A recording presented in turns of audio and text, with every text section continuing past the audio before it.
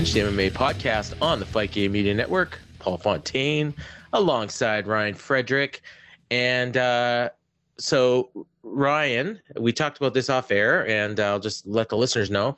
We're going to mix things up a little bit. You know, we've been doing this show now for, 15 months or so, and we kind of got ourselves into a nice little rhythm here. But, we're also sensitive to, people's time issues and stuff. And I know if you're looking for a new podcast and you look through the listings and you see something is 90 minutes long, you don't know, maybe you're not familiar, you don't know. So we're going to try to tighten it up a little bit and come out with the fast stuff first, and the stuff that's on people's minds. And so normally that might be like a hot button issue, and we were all set to go with something, and we will get to it later. But today's been a massive news day, so we're going to start right off the bat with the news.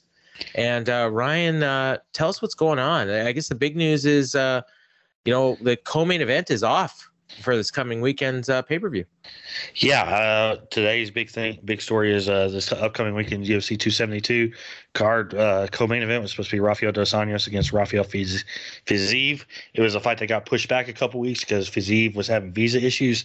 He got his visa, got to Las Vegas, everything was good, and all of a sudden he tested positive for COVID, and he has symptoms. He said he has a bad cough. He's sick. He's got body aches. He's in a hotel in Vegas. So that fight's off. So now the question becomes, what happens with it? Because they're trying to get Dos Anjos a replacement opponent, and it's kind of crazy how you contrast where a couple weeks ago when Beneil Dariush had to pull out of the Islam Makhachev fight. Literally every fighter that they were calling that was ranked was saying no, and it took to get Bobby Green. Whereas now all of a sudden you got all these guys stepping up to want to fight Dos Anjos, including Makhachev. I was going to say Makhachev's the guy. Yeah, well he talked about it. They said Makhachev said or maybe it was Ali who was tweeting for him. One of those two. We're saying at 170 this week, and it does not look at this moment as of Monday night at 11 Eastern time. It does not appear that it's going to be Makhachev. As far as I know, for right now, Renato Moicano looks to be the front runner to step in. They're going to find somebody. It's just a matter of who and what happens. And another thing about it is, and Dos Anjos, he wants to fight this weekend. He hasn't fought since November of 2020, that fight against Paul Felder, and he had this camp pushed back a couple weeks. He's been dying to get back to just, every time he's been training for a fight, it's been either COVID or a freak knee injury where he had to have surgery. So he's eager to fight. They're going to get him a fight. It's just a matter of who. Looking like Moicano right now. Who knows? Things could, it's a very fluid situation. But also, Dos Anjos and Fiziev was supposed to be a 5-round fight. It'll more than likely, any replacement will more than likely be a 3-round fight, though that's not official word on that one. Okay, but so I didn't know that. Really. Yeah. Because they were supposed to main event that card, and they had bout agreements. And with no title fight, you have just a single 5-round fight. They've experimented. We've seen with the Diaz rules. They've experimented. They've experimented with co-main events being 5 rounds, and there's talk about doing it more and more whenever they only have cards that only have one title fight. Except that they put their Lewis in the co-main. But yeah, that's where we're standing right now. Okay, and the Moicano, would that be at lightweight then? Yeah, it'd still be a lightweight. They might do. Who knows? They might do a catch weight. Dos Anjos was talking about being open to fight at 165. Okay. He eventually agreed to fight Makhachev at 170, but he was floating the idea of 165 at first. So it could be 155. I think that Dos Anjos is 165 anywhere in that. Yeah, they're trying. That would be a great fight for Makhachev. I don't think that's a great fight for Dos Anjos. So I could see where he'd want to fight Moicano.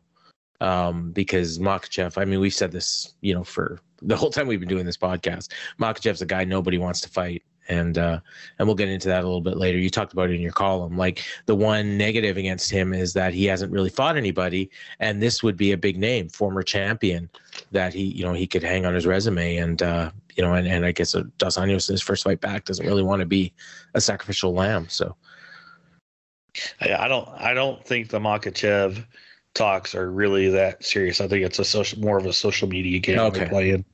It was a name that immediately, like, I didn't even know. I'll be honest with you. Like, before I saw something about Dos Anjos Fiziev being off, and it didn't register. And then as we were about to start recording, it was like, oh shit, yeah, that was the co-main event. So and then immediately, just in my head, went to Makhachev. So obviously that's where people on social media are thinking as well. But that wasn't the only big news today. No, it wasn't. Dana White was doing his media rounds that he does during usually on Monday during fight week. Did a whole bunch of interviews, but this one was with John Morgan, now of the Underground, formerly of MMA Junkie. Junkie now with the Underground. Underground, that was a big MMA media kind of story over the weekend.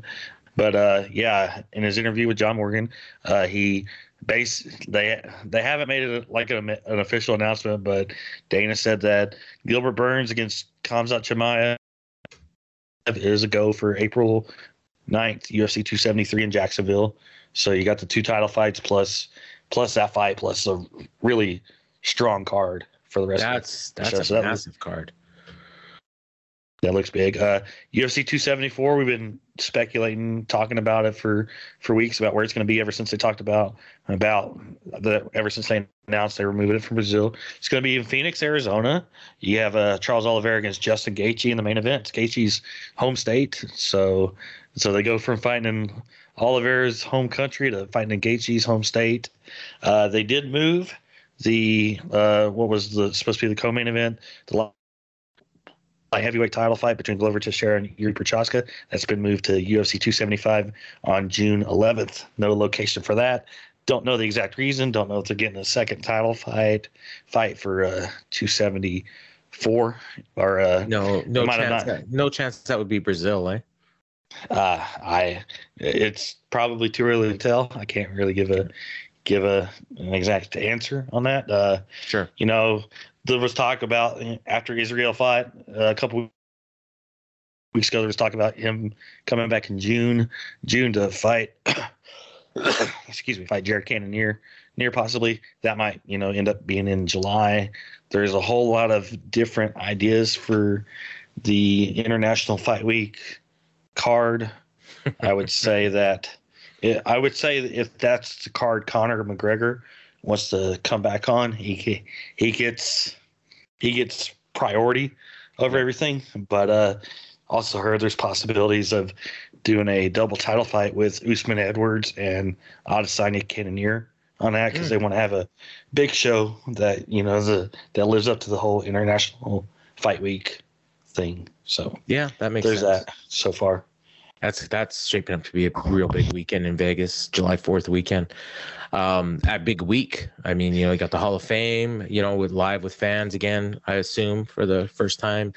Probably some other events happening in Vegas that week. So yeah, they're almost getting back to. It's not quite the UFC Fan Expo from the pre-Reebok days and the pre.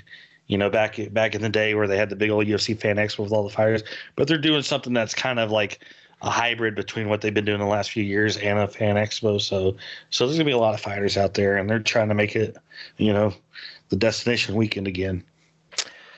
All right, and then I think the other news that's on everybody's mind, and it does relate to UFC as well, MMA in general, in a couple of different instances, is this war in Ukraine and how it's affecting the world of sports. And specifically UFC, you had in your column on the Monday MMA Roundup at FightGameMedia.com, this UFC London card that I swear it's cursed. I mean, we've been talking about this for it feels like a year, and now it looks like the main event could be in jeopardy. Be Alexander Volkov and Tom Aspinall, because the UK is not willing to approve visas for Russian athletes. And we've seen this in KSW as well. They pulled a fighter from Russia. I assume it's visa issues. KSW is taking credit for it. That, oh, we're not going to let a Russian fight on our card. Whatever it is, I mean, it's not happening. And I've even seen, even the NHL is talking about, like, what are they going to do about their Russian athletes who are basically refusing to take a side. And so not going against the war, you might as well be saying you're for it. So, it's, and there's 3 other athletes on the card as well. Timur Valiev, Shamil Abdurrahimov, and Sergei Pavlovich are all awaiting visa approval that they're probably not going to get. Yeah, it's a real sticky situation. I mean, these guys are independent contractors. They don't fight for like a Russian national team. So yeah, while they're Russian and they're from Russia, some of them still live in Russia. They're not necessarily they're representing Russia in a way, but not necessarily representing. I know Volkov. He's been public the last few days, being anti-war and anti what's going on. I mean, I don't think a guy like that should be punished. I mean, he's been very vocal about being against everything going on. I don't think. I mean, just taking a hard line of saying it doesn't matter who you are. If you're from Russia, we're not going to allow you in our country. That's not fair to the fact that the vast majority and the vast vocal majority of Russians are against what's going on right now. It's not fair to treat everybody the same, because these, it's just, you just got to take it, I guess, case by case. If there's somebody out there who, one of these fighters are taking a very hardline stance, being pro all of this going on, maybe you look at it that way. But just to have a blanket, like, if you're from Russia, we're not approving you to make a living. Yeah. That's kind of bullshit in my opinion. So it's a real touchy situation. It's a shame what's going on, and hopefully things don't get worse and they get better before they get better, but it's just I mean, I hate punishing innocent people who take the right side of situations like this. So the only thing I'll say is I listened to an interview with a Russian, like he's a journalist that's from Russia, although I think he now works in the United States. This was on a podcast that I listened to up here in Canada called Drive Time. It's on the biggest sports station in Canada, in Toronto. Anyways, I can't remember the guy's name, but he was talking about how for Vladimir Putin, sports is a real big deal for him. And he uses the sports, professional sports, amateur sports, all kind of sports, as a kind of like a patriotic thing to get the country rallying behind, the Kremlin and him. So when Russian athletes do well, he basically takes credit for it, and he pumps money into all these different training programs and everything. So the reason that a lot of these countries are taking that action is because he will notice it if it's something to do with sports. And I know that there's a World Cup game. I think it's the Polish national team is refusing to play Russia. And, there's some other talks in different international things. So I think that's why it's happening. But I do agree with you that, unfortunately, the athletes who really have nothing to do with this are being punished. And, Alexander Volkov, I don't even know, how much time he even spends in Russia. But, like he's known, like he's fought most of his career outside of Russia. He's in Bellator for years and UFC now for, I think, 5-6 years. So, I mean, another guy that we mentioned was Timur Valiev. I think he spends most of his time training in New Jersey. I think he's in New Jersey right now. I don't even think he's in Russia. No. But the fact that he'd be coming from New Jersey because he trains with Frankie Edgar's team and all that, and it's just like, I mean, you were talking about a guy coming from the U.S.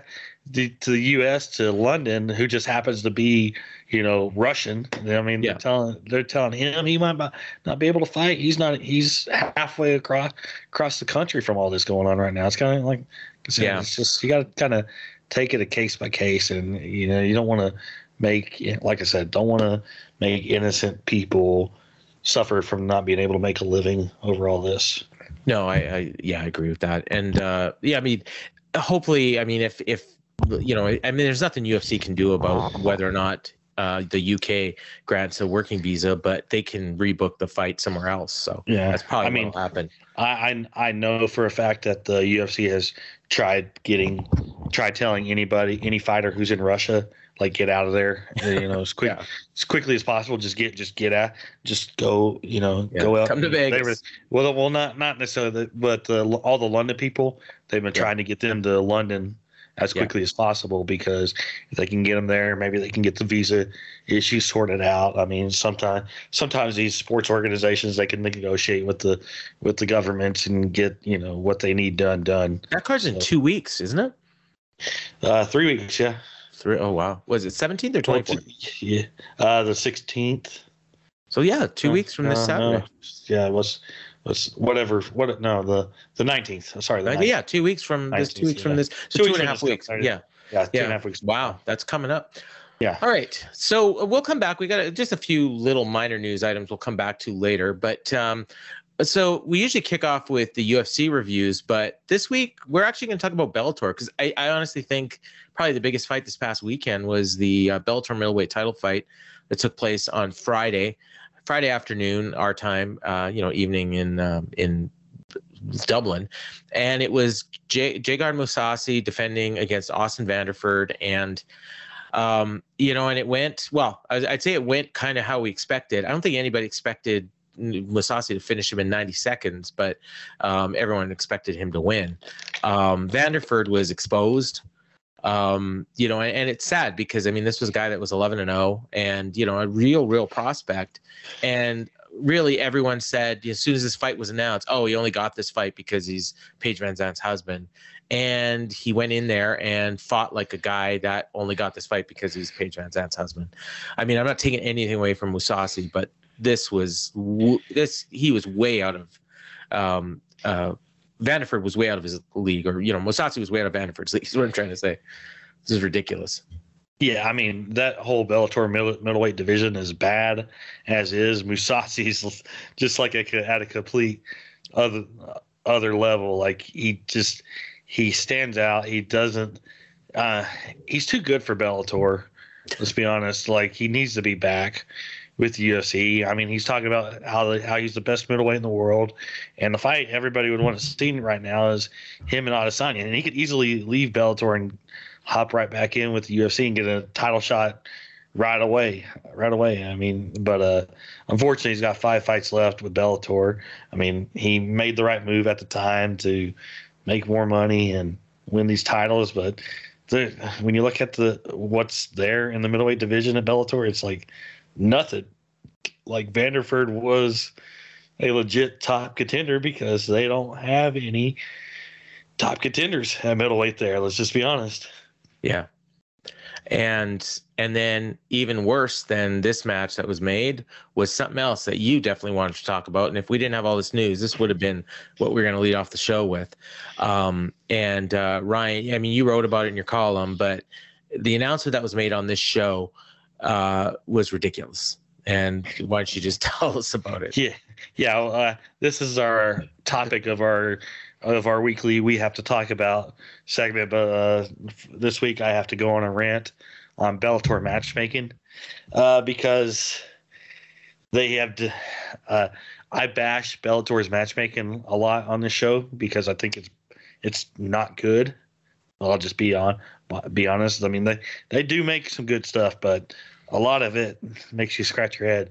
But this is perhaps the biggest head scratcher of them all. So the co-main event on the Dublin card on Friday, which had a fantastic crowd. Let's just, that whole environment was great, even though I only saw like the last 2 fights, but I could tell. Anyway, the co-main event saw Sinead Kavanagh beat Leah McCourt by unanimous decision. And immediately after the fight, they announced that Kavanagh would get a rematch with Chris Cyborg for the featherweight title. They said they used the phrase soon. I don't know how soon it's going to be because Kavanagh's leg took a beating in the fight. So I don't know how soon she's going to be able to fight. First of all, this tells me that McCourt was going to get the title fight had they won, and they were banking on her winning.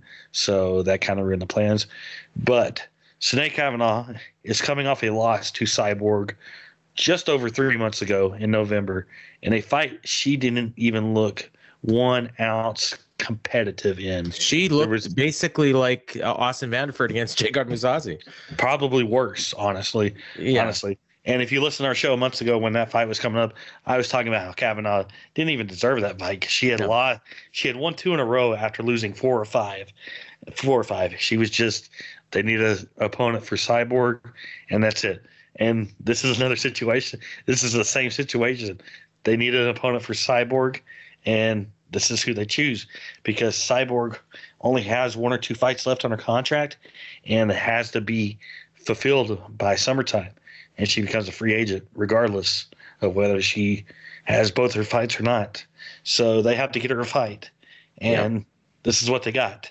So, but it's horrible matchmaking. Oh, There's other options. If I know Scott Coker, like chances are they've probably got another UK show, maybe even in Dublin or London, lined up for like June or something, and that's probably when they're going to do this fight.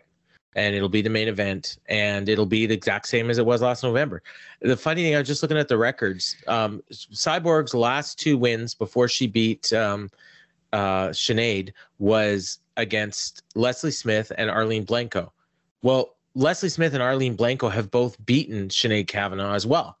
So, I mean, this is, you can talk about MMA math, but we just saw the fight. Like, we know how this is going to go. And Leah McCourt, she came in 6-0, but I mean, she's a very young prospect, who's beaten like nobody. This is desperation, and I guess it's just filling the contract for Cyborg, and then if she retains, I guess, then she's got to sit out a year or get re-upped for a year. However she decides to go. So I feel the same way as you, and they've got to get their shit together. I mean, there's no other way around it. There's a reason nobody's watching these shows, and it's because they're not giving you stuff you want to see outside of McKee and Pitbull. I mean, that's about it. I mean, their bantamweight Grand Prix will be fun because there's great fighters in it, but I mean, look at some of these fights they're making. They're making Yoel Romero against Melvin Manhoff. It'll be crazy because those 2 guys are nuts. But it could be bad. It could be horrible. But I mean, but when you look at that fight being made on paper, you're just like, what? Yeah. It's like I mean, there's just so many things that they do when it check comes the to calendar. You're like, what year is it? What is some of this stuff? Ryan Bader against Chet Congo. It's like, what? Yeah, title fight. Yeah. So it's just some of the. It's just I mean, they're falling so far behind everybody else. It's kind of sad to see. And Scott Coker's going to start running out of people before too long, because some of these people are going to be leaving the sport soon. So they can just aging out. I mean the PFL, KSW, One, even Combate, like they're all like, if they haven't passed Bellator, they're on their way to passing Bellator. Habib's Eagle FC, and it's building momentum. Eagles FC, yeah. Even LFA. Bet you have more people watch LFA than watch, some of these Bellator shows. Yeah, I would imagine. Yeah, probably so. Yeah, considering that there's several million Fight Pass subscribers. Well, I think 750, but I mean, most of those people are watching it. It's not like you might have 30 million people watching Showtime, but none of them are watching Bellator. No. Yeah. Okay. So the rest of that card, we'll just run down the results real quick. Ciaran Clark, he stayed unbeaten, beat Abu Tunkura. Kastan Magomed Shapirov, also unbeaten, beat Jose Sanchez by decision. And Janelle Logo won a decision over Brian Moore, who is an Irish fighter. He's on all these cards. And just looking at the prelims real quick, Brett John's got a win. Vladimir Tokov and Nathan Kelly. Kirill Sidnikov lost to Gokhan Sarkam. Is that the Gokhan? No, Oh, that's different Gokhan. Okay. But yeah, Kirill Stelnikov was a guy that had a little bit of buzz a few years ago. But Baby Fedor is what they were calling him, Baby Fedor there for a long time. Yeah. Well, now he's Baby Huey. Okay. I don't even know what that reference means. So we'll go over to UFC, so we're going to do our reviews of UFC a little bit differently than what we have been. Rather than just kind of go down the fight cards in order, we'll talk about the main event, and then we're just going to give what we're going to call our 3 stars. Kind of like in hockey, where you have like you pick your 3 stars of the game. Ryan and I both have our 3 stars. And then, we'll quickly run down the results and, tell you if there's anything that wasn't included in our 3 stars that you might want to go out of your way to see. So if you haven't already. So the main event, we talked about a little bit already. Islam Makhachev, just destroyed Bobby Green. I mean, there's not really much else to say. Bobby Green took this fight on 10 days notice, fought 2 weeks ago. And Makhachev is on another level anyway. So even with a full camp, Bobby Green probably wouldn't have had much of a chance here. But it was weird because even though Bobby Green lost in 3 minutes and 23 seconds by a TKO, I think he actually, if any, he definitely didn't lose anything, and he may have even gained coming out of this. I don't know if you agree. Yeah, I mean, he had nothing. This is a free roll for him. He had everything to gain and nothing to lose. And I'll say I hope he at least got paid 6 figures for it. But it's funny, the fight only lasted a little over 3 minutes. And Bobby Green landed 9 significant strikes, which he's guys who have lasted longer than him landed less against Makhachev. So a little bit he blocked that first takedown, but once Makhachev got him on the ground, it was just over from there. It was just an absolute mauling, and it's what can be expected, when a guy who is 21-1 won 9 fights in a row, been dominant, fights a guy on 10 days notice who had just fought, who was on vacation, who has been a journeyman to say the least for most of his career. But even though Bobby Green's been very popular and been on a good run, but this is what was expected.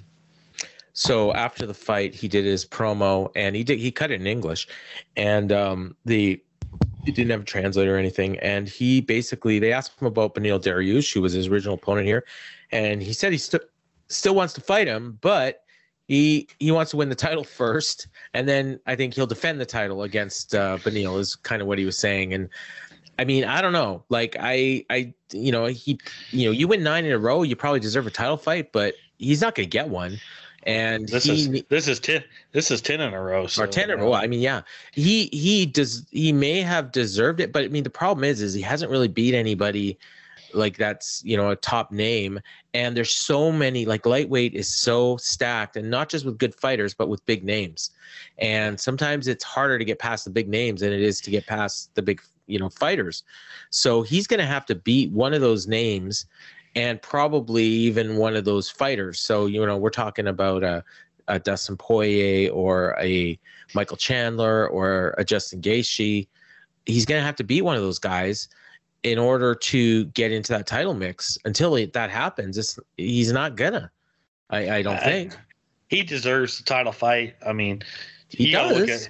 You got to look at some of the circumstances. He lost Dariush 10 days before this fight. He lost Rafael dos Anjos a month before when they were supposed to fight in October. Yeah, he beat Dan Hooker. He's lost other fights other big fights that he was supposed to have. So it's not all his fault that he doesn't have that he's only beaten 2 guys right now who are currently ranked, and has only beaten one person that was ranked at the time of the fight, which is Dan Hooker.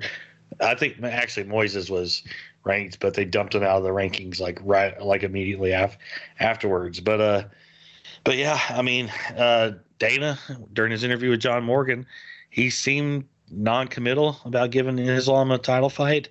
He seemed more interested in trying to rebook the Dariush fight.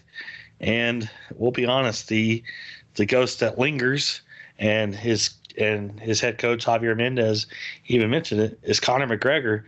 His Javier Mendez believes that Conor McGregor, even with the 2 losses to Poirier, we'll get a title shot ahead of Islam. And Dana kind of didn't really deny that when it was brought up. They just know that. I mean, they know that Conor's the big guy, the big draw. He's still going to be a big draw coming back from the leg injury. Now he's got to win, because if he comes back and loses again, it's over. It's over for him if he comes back and loses. That's why I think he's got to be smart about who he fights. Well, but fighting Makhachev, it wouldn't be smart. Fighting Makhachev wouldn't be smart. I don't even think fighting Charles Oliveira would be smart. I think he should fight Michael Chandler. I think maybe Chandler would probably be smart. I think if he were to fight Michael Chandler, or Tony Ferguson, or Nate Diaz, those would probably be the three smartest Ferguson, fights. Actually, Ferguson's the guy. We've talked about that before. Yeah, but they're talking about doing Ferguson and Chandler, so who knows? So then Diaz. Why not? And sorry, you take Nate or Nick? I mean, take your pick, but Nate. Yeah. Well, Nate said he doesn't want to fight him again, right? Yeah. He's not just asking for more money.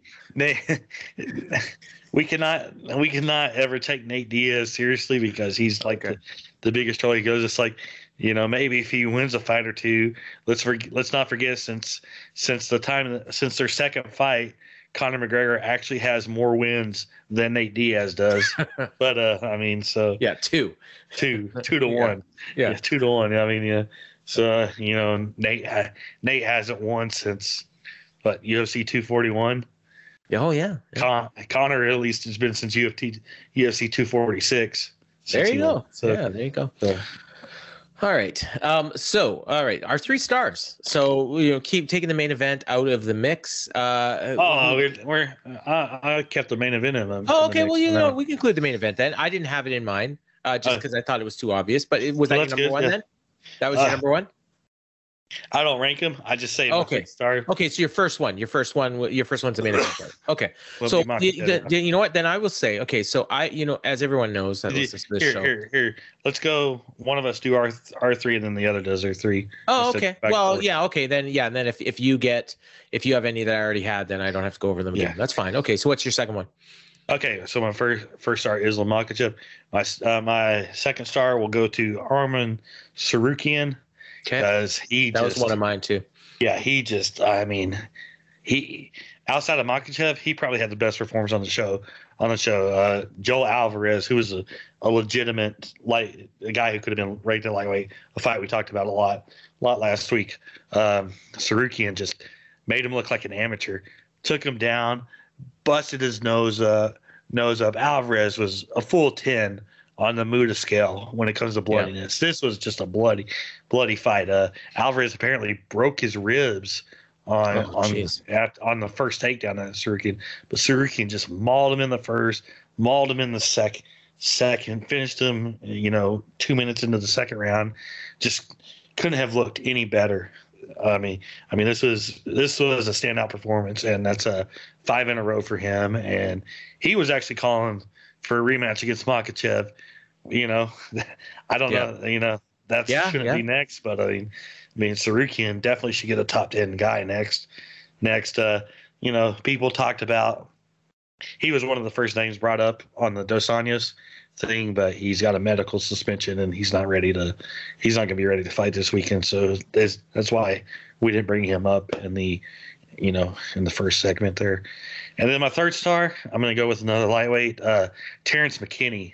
Okay. I mean, McKinney he looked great too. I mean, he got him down immediately, showed off his wrestling that he didn't get to show off because in his first fight, because he knocked out Matt Frevola in 7 seconds, but absolutely dominant on the ground, smothering from the top, got the rear naked choke 2 minutes, 11 seconds into the first round. And he's got with his story.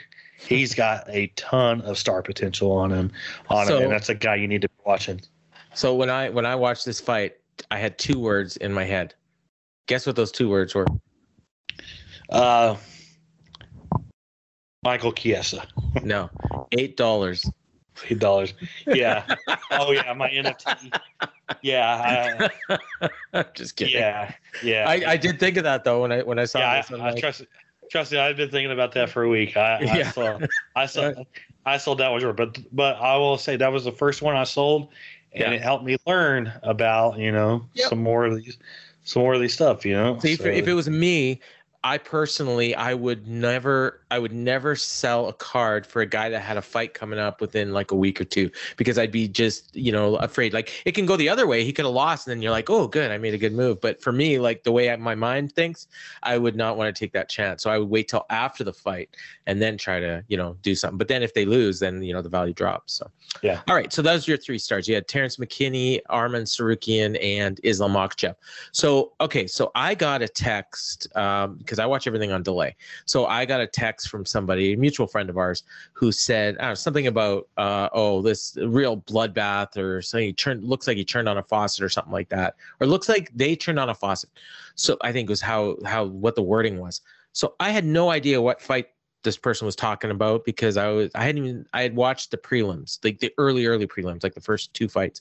So I had no idea what he was talking about.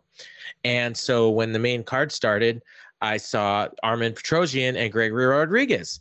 And, I think it was Rodriguez in this fight, got bloodied up. But Armen Petrosyan, he won a split decision. It was very much a split decision. Like, all 3 rounds could have gone either way, but Petrosyan did enough to win. And he busted open. I think it was him that busted open Rodriguez in the 3rd round. So he's my one of my stars.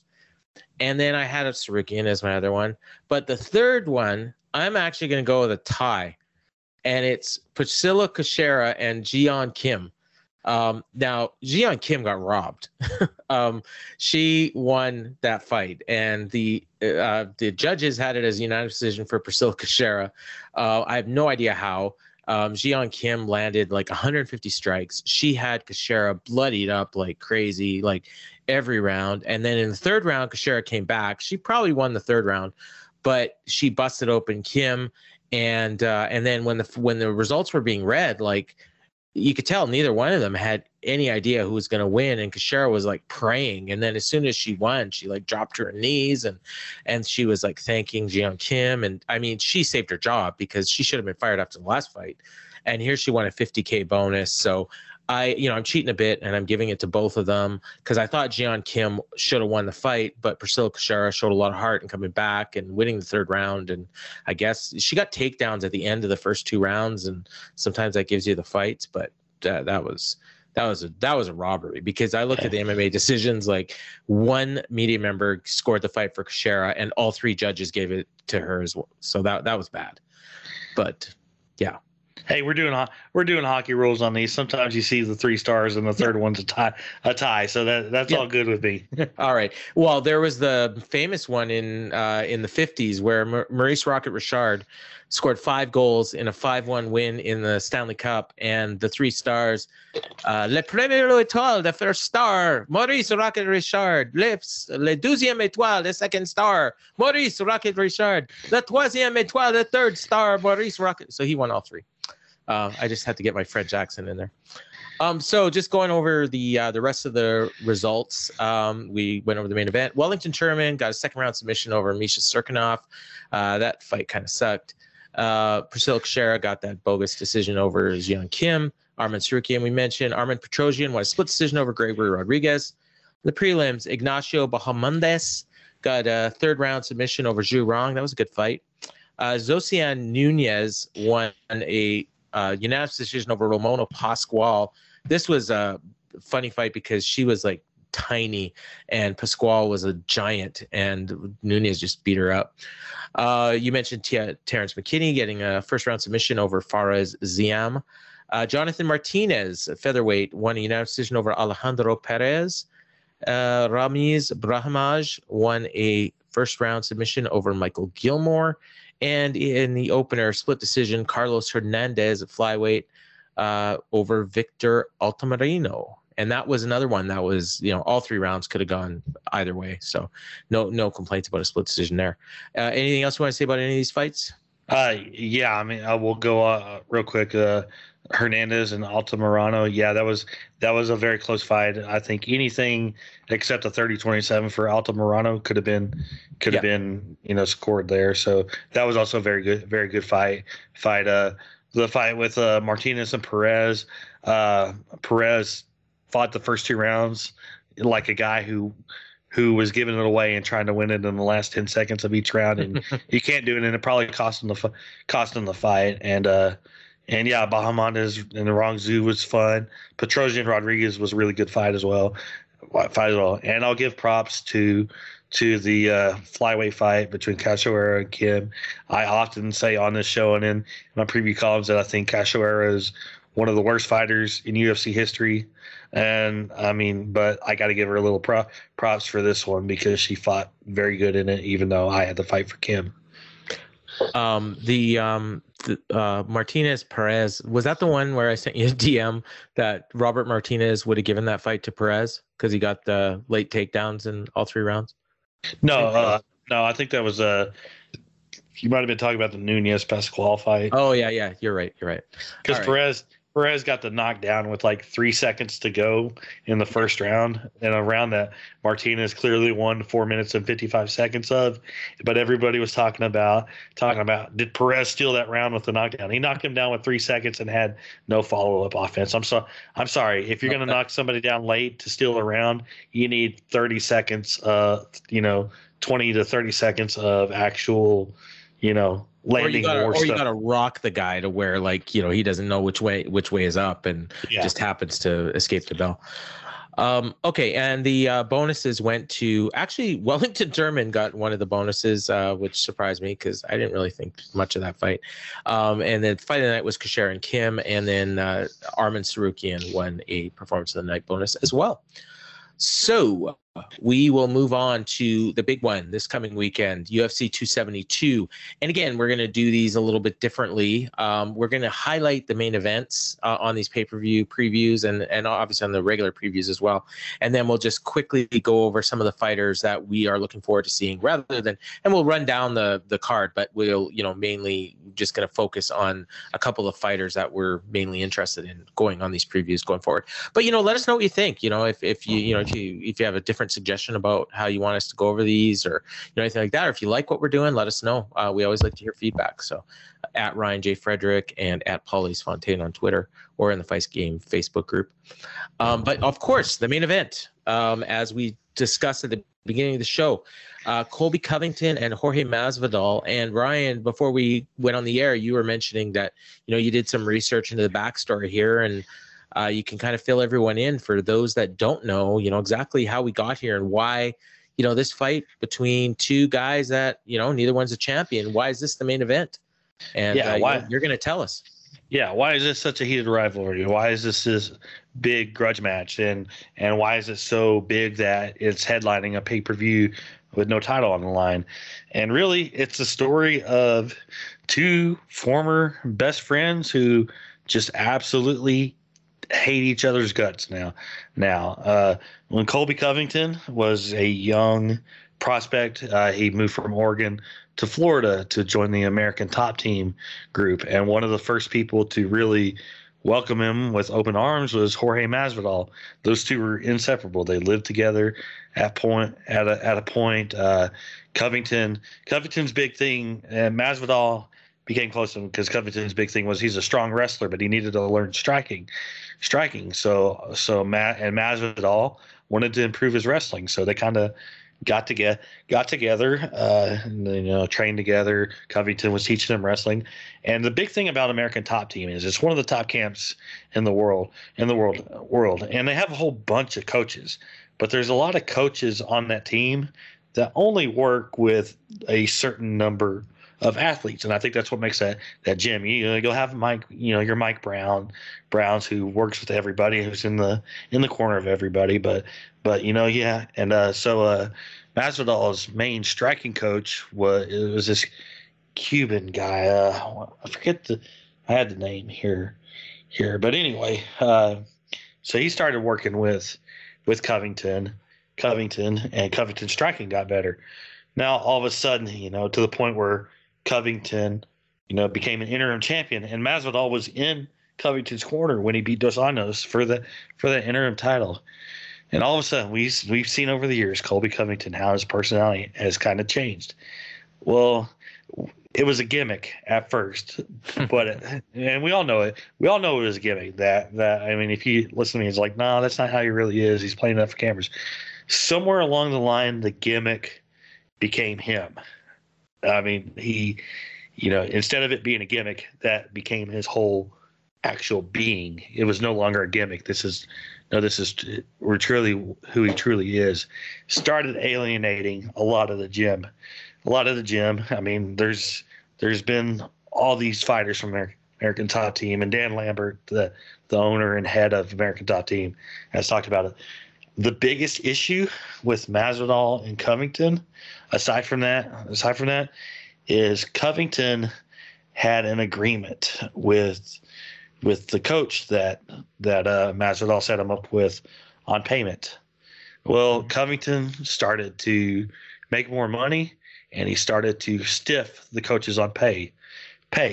So he was boasting about all this money he was making, but he was started to stiff his coaches on their pay, and started claiming, oh, I'm not making as much money as the UFC says I am, or I'm not making as much money as I'm making it out to be, which nobody believed him. And that's really like one of the big catalysts that caused the split of him getting kicked out of the American Top Team, was just him not paying the coaches properly. I think he had an agreement with like the striking coach. I keep trying to get his name, to pay him 5%, which they claimed on the Dos Anjos fight would have been like close to $20,000, and he only paid the guy like $5,000 and refused to pay him the rest. So that's really kind of the story of how he got here, and that's just, they've gone from best friends to just enemies. Paulino Hernandez is the name of the coach. The Cuban guy, yeah, the Cuban guy. I knew it was Hernandez. I didn't want to get his first name wrong, but yeah, that's basically kind of the gist of where it all began. Covington's fake personality taking over to become his real personality, and him being just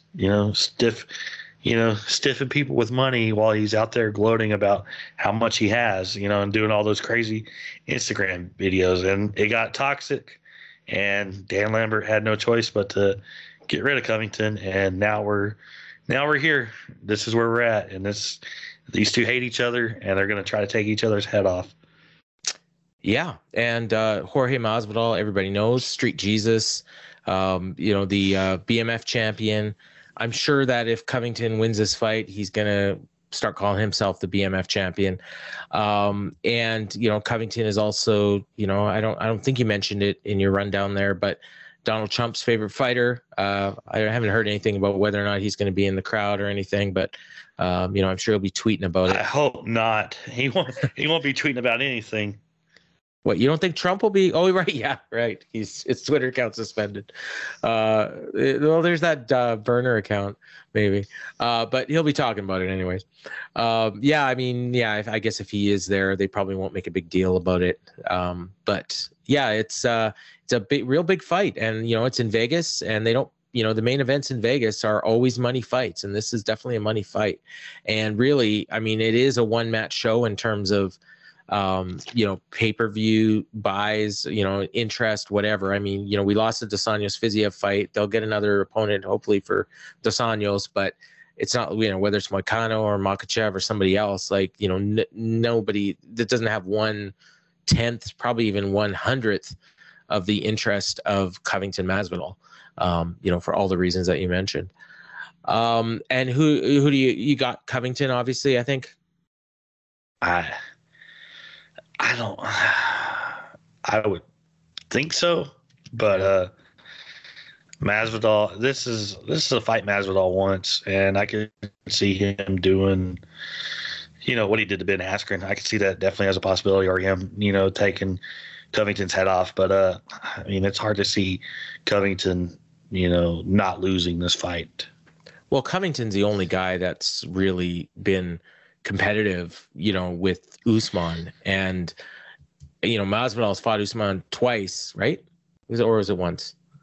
No, it was twice, right? Twice, yeah. He's fought both these guys twice. Yeah, and the first fight was a 25-minute beatdown, and the second fight was a second round KO. So I mean, really the styles are very similar. I think for Covington and Usman. So for me, like, I kind of look at this fight the same as those fights, and unless Masvidal catches him early, I don't expect it.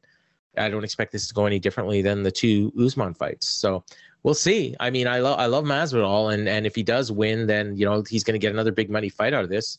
Probably looking at Nick Diaz, I would think. But I mean, this is a real big fight. So a lot of interest. And there's there's an AEW pay-per-view going on this weekend. So a lot of the people that listen to this and listen to our group, will be torn between those two. I'll be getting them both. I think these are both going to be great shows. Yeah.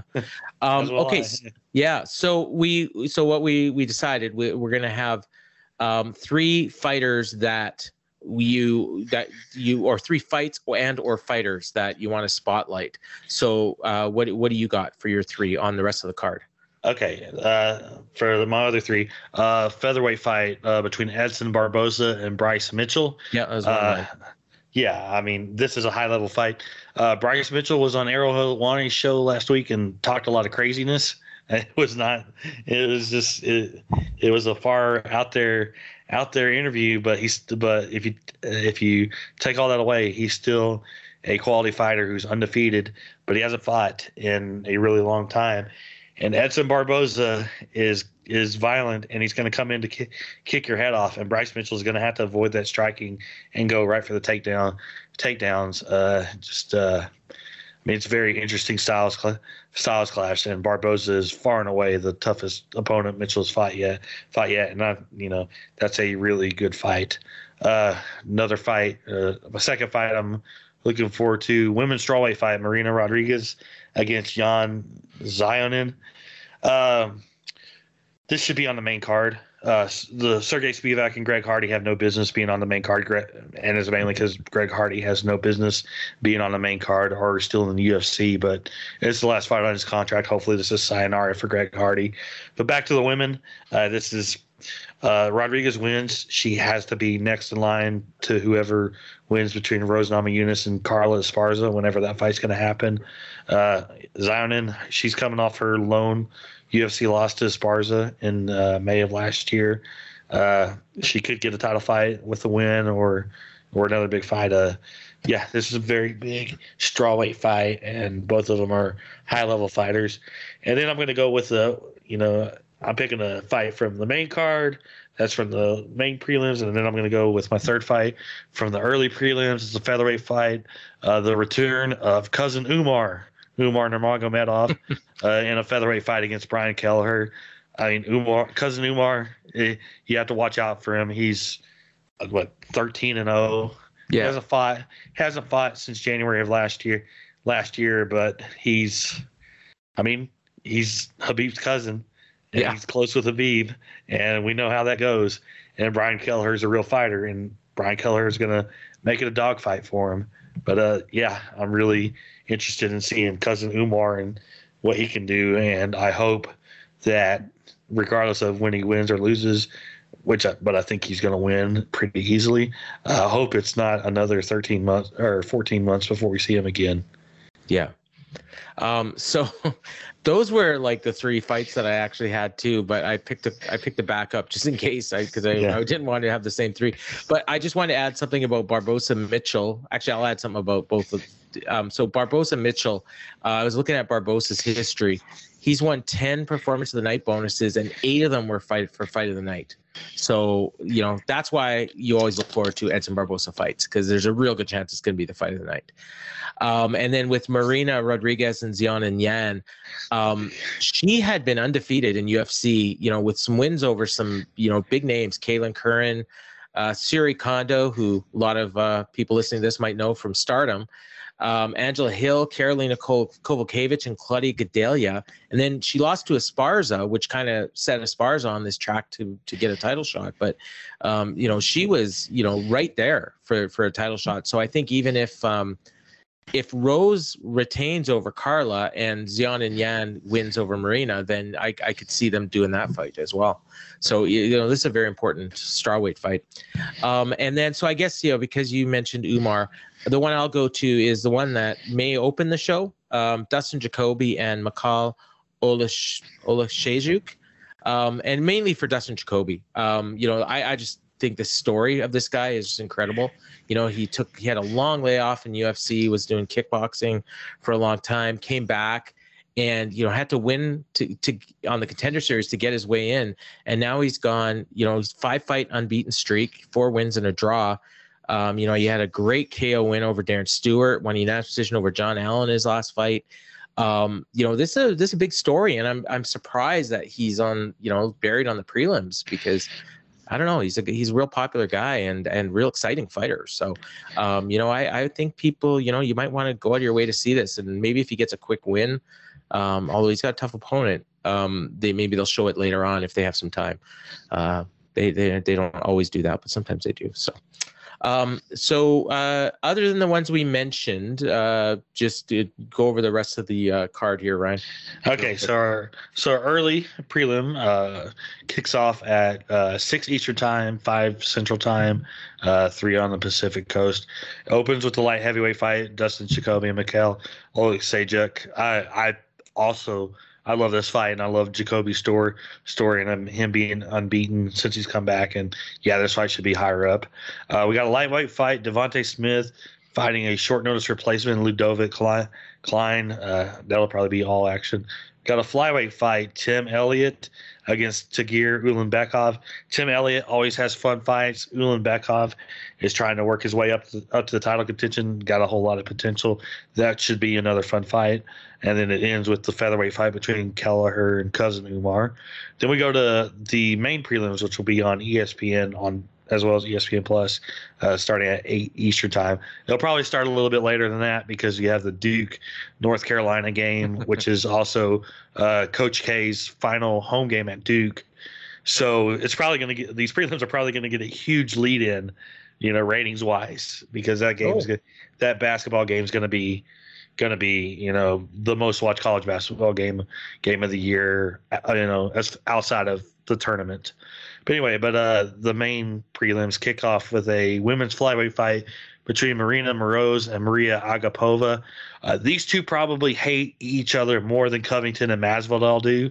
So this one is going to be crazy. Marina Moroz was one of the people that got Maria Agapova kind of kicked out of American Top Team, claiming she would come into training sessions on drugs and all sorts of things, and Agapova would deny it. And these two they hate each other. And I mean, if Dana White and UFC and Security Steve and UFC Security is worried about Covington and Masvidal getting into it beforehand, they need to do everything they can to keep these two ladies apart as well.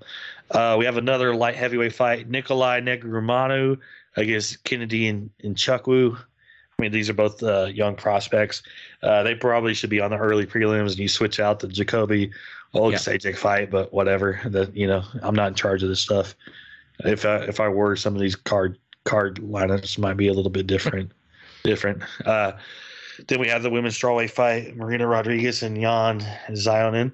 And then the prelims end with a lightweight fight, Jalen Turner against Jamie Mullarkey. Mullarkey's been very impressive as of late, and Jalen Turner's got a lot of potential. That should be a fun fight. Main card kicks off with a heavyweight fight, Sergey Spivak and Greg Hardy. Hardy's lost 2 in a row, has looked terrible. Hopefully hopefully Spivak can make it 3 in a row. And Greg Hardy does not need to be in the UFC. And hopefully this is the end of that experiment. Then we have a welterweight fight, Big Mouth making his move to welterweight, Kevin Holland against Cowboy, but not that Cowboy, but Cowboy Alex Oliveira, who's lost 3 straight. So this is a must-win for Oliveira. Really, it's a must-win for Holland as well. I mean, we've talked long about, he needs to be at welterweight. He's too small for middleweight. He had so much success at middleweight that he just stayed there. But now maybe we'll see his full potential. Who knows? He's got a good strike. He's got a striking opponent, which is probably good for him. He did not fight a pure wrestler from the get-go because we all know that his biggest weakness is wrestling, but should be a good bounce-back fight for Holland. Then we have the fight Barboza against Bryce Mitchell. Then your co-main event, they can find Dos Anjos an opponent. That'll stay in the co-main event. Co-main event, I haven't checked my phone since we started recording, so I don't know if anything's happened since then. And of course, we have the main event last, Covington and Masvidal. Should be a good show. Dana White's already said today that they got a $6 million gate for the show, so don't know that it's sold out or not, but $6 million gate is $6 million gate, so that's a big gate. I mean, if for some reason they don't find an opponent for Dos Anjos, I mean, that Barboza Mitchell fight is as good a co-main event as anything else. So I would have no issue with them just keeping the main card as it is and then moving up one of those other cards, because really it's a one fight card. And not as much as I want to see Rafael Dos Anjos fight again, but Barboza Mitchell, that's going to be the fight of the night. I'll tell everybody that right now. Outside chance of that Marina Moroza, Maria Agapova, that could be a war. So real good. Go ahead. I just checked. No update yet. We're an hour into the show. No update yet on Dos Anjos. I would say, depending, we're recording Monday night here, almost midnight Eastern time.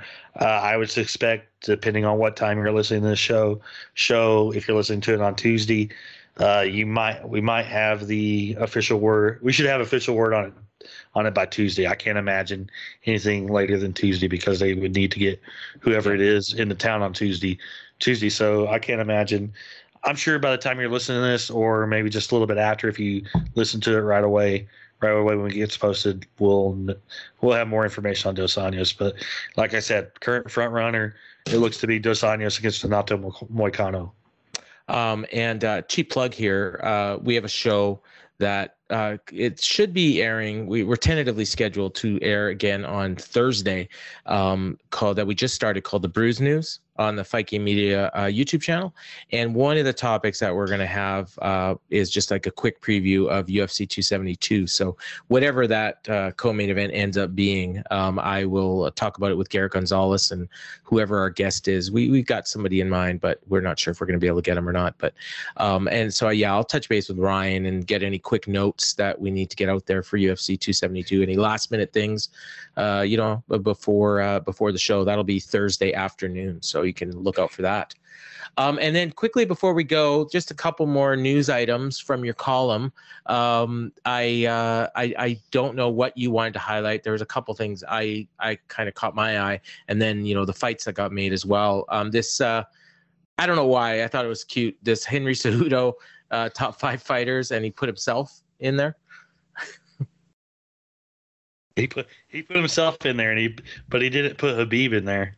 Or GSP. Well, wasn't GSP at 5? And he had himself at 4. Yeah. Oh yeah, he had himself at 4. I think he had John Jones, and then Anderson Silva, and I forget who else. Well, to be fair, I will be honest with this. There was we had a thread in the Fight Game group, I think, and somebody was asking people for their top 5 all time, and I did it, and then Khabib I blanked on Khabib. But I mean, if I really put some thought into it, I mean, if you don't put Khabib in your top 5, then you're not even worth listening to, because really he is in contention for the GOAT, really. The nice thing with him is he didn't have a decline. He retired at the top of his game, and just about everyone else has had a decline. I mean, GSP was close. He retired a champion, so. But he did, he had the 2 losses. So, but fight again, please. You closed off your column. Anything else from the column you wanted to highlight? Conor. Well, we got to talk about Conor a little bit. He was at the Bellator show, and highlight of the show. Dublin, yeah. He's very fun to watch in the crowd, especially when his teammates are fighting, because he gets very animated. If you've ever seen that famous Chuck Liddell gif, where he's like outside, but he's acting like he's fighting. He'll jump on the apron. Yeah, Conor's very animated. But he did an interview with Severe MMA's Sean Sheehan. he said he's hoping to be cleared to start sparring in April, and if he's cleared by then, July, if everything goes right.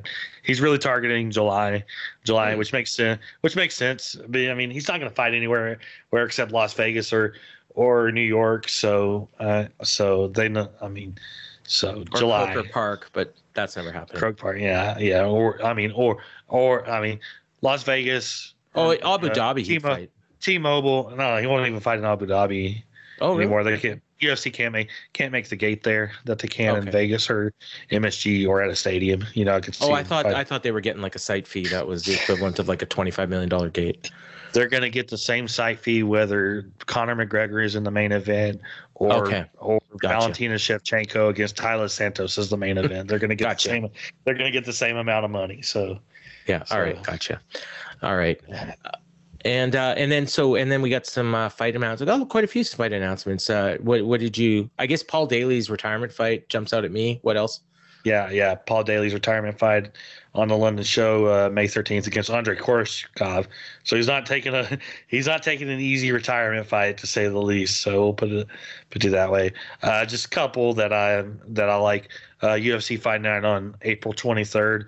Charles Jourdain against Lando Venata. That fight.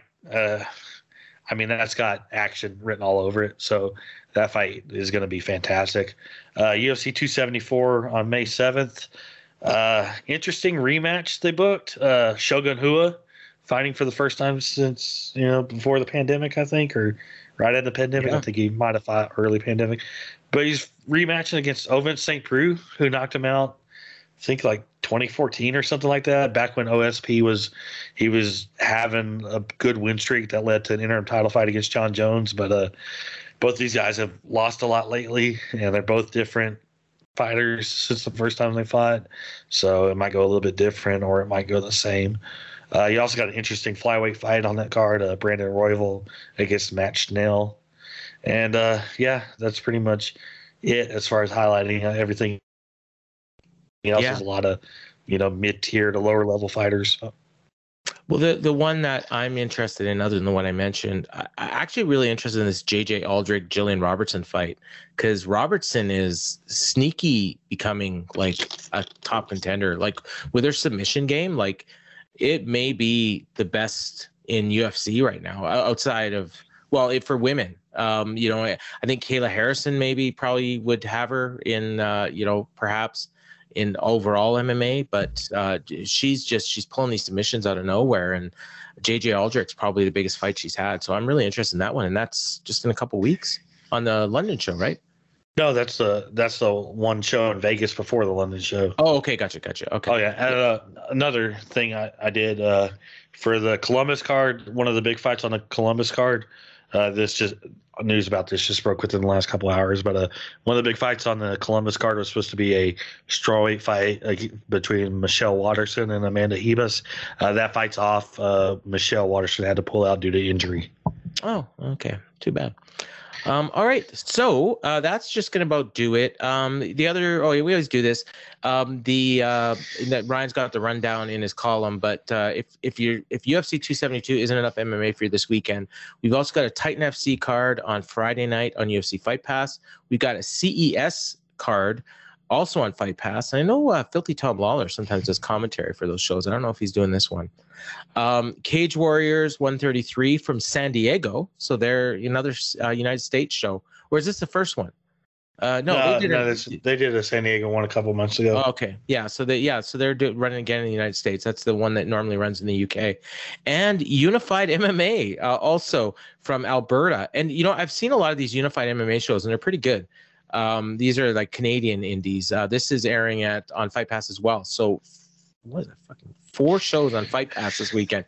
All on Friday.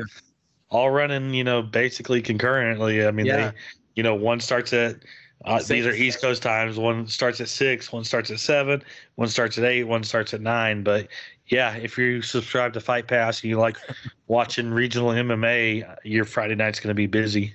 Yeah, I would say from experience, and I've watched shows from all these promotions. I'd say the best bet for a good show are the Titan and the Unified MMA shows. So, and they're the ones that you could probably watch, and you could, and you won't miss anything if you, because one starts at 6 Eastern, the other one starts at 9 Eastern, and then PFL Challenger Series will air probably with about 15 viewers on Fubo TV. So that's going to just about wrap it up. So we just got enough time for our plugs. Ryan, you'll have your UFC 272 preview on Thursday or Friday.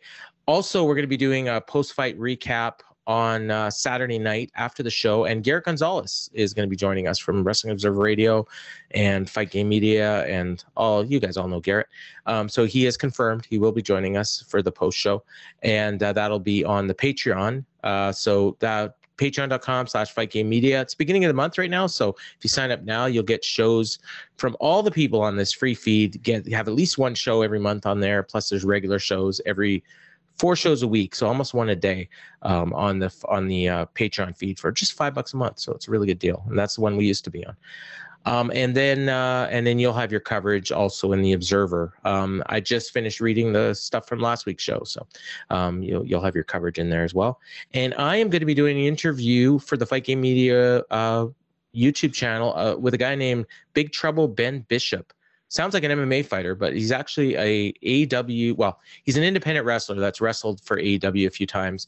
And this guy is massive. He's like 6'10", legit. He bills himself at 7 feet, but he's a little older. And I was really intrigued by him. So I reached out and I'm going to interview him for the YouTube channel. So that'll be tomorrow, Tuesday afternoon. So later today, as you're listening, and we may even throw the audio up there on one of the feeds at some point, but you can check out the video for sure. As you're listening to this, it might even be up there already.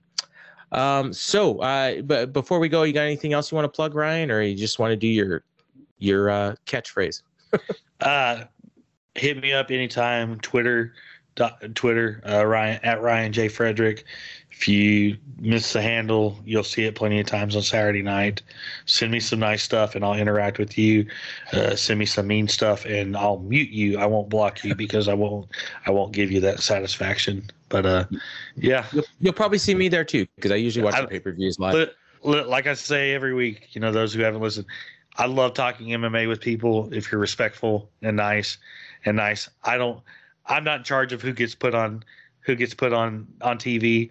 All I can say is if you're wondering why I get put on TV, well, I've been credentialed to over 200 UFC shows as a media member, so that's why. There's your answer. And I'm there because I'm your friend. So there's a little truth in that. So for Ryan, I'm Paul, and hey, hit us up and let us know what you think of the changes we made to the show. Let us know if you like them. Do we need to go back? Any other suggested changes you want to make?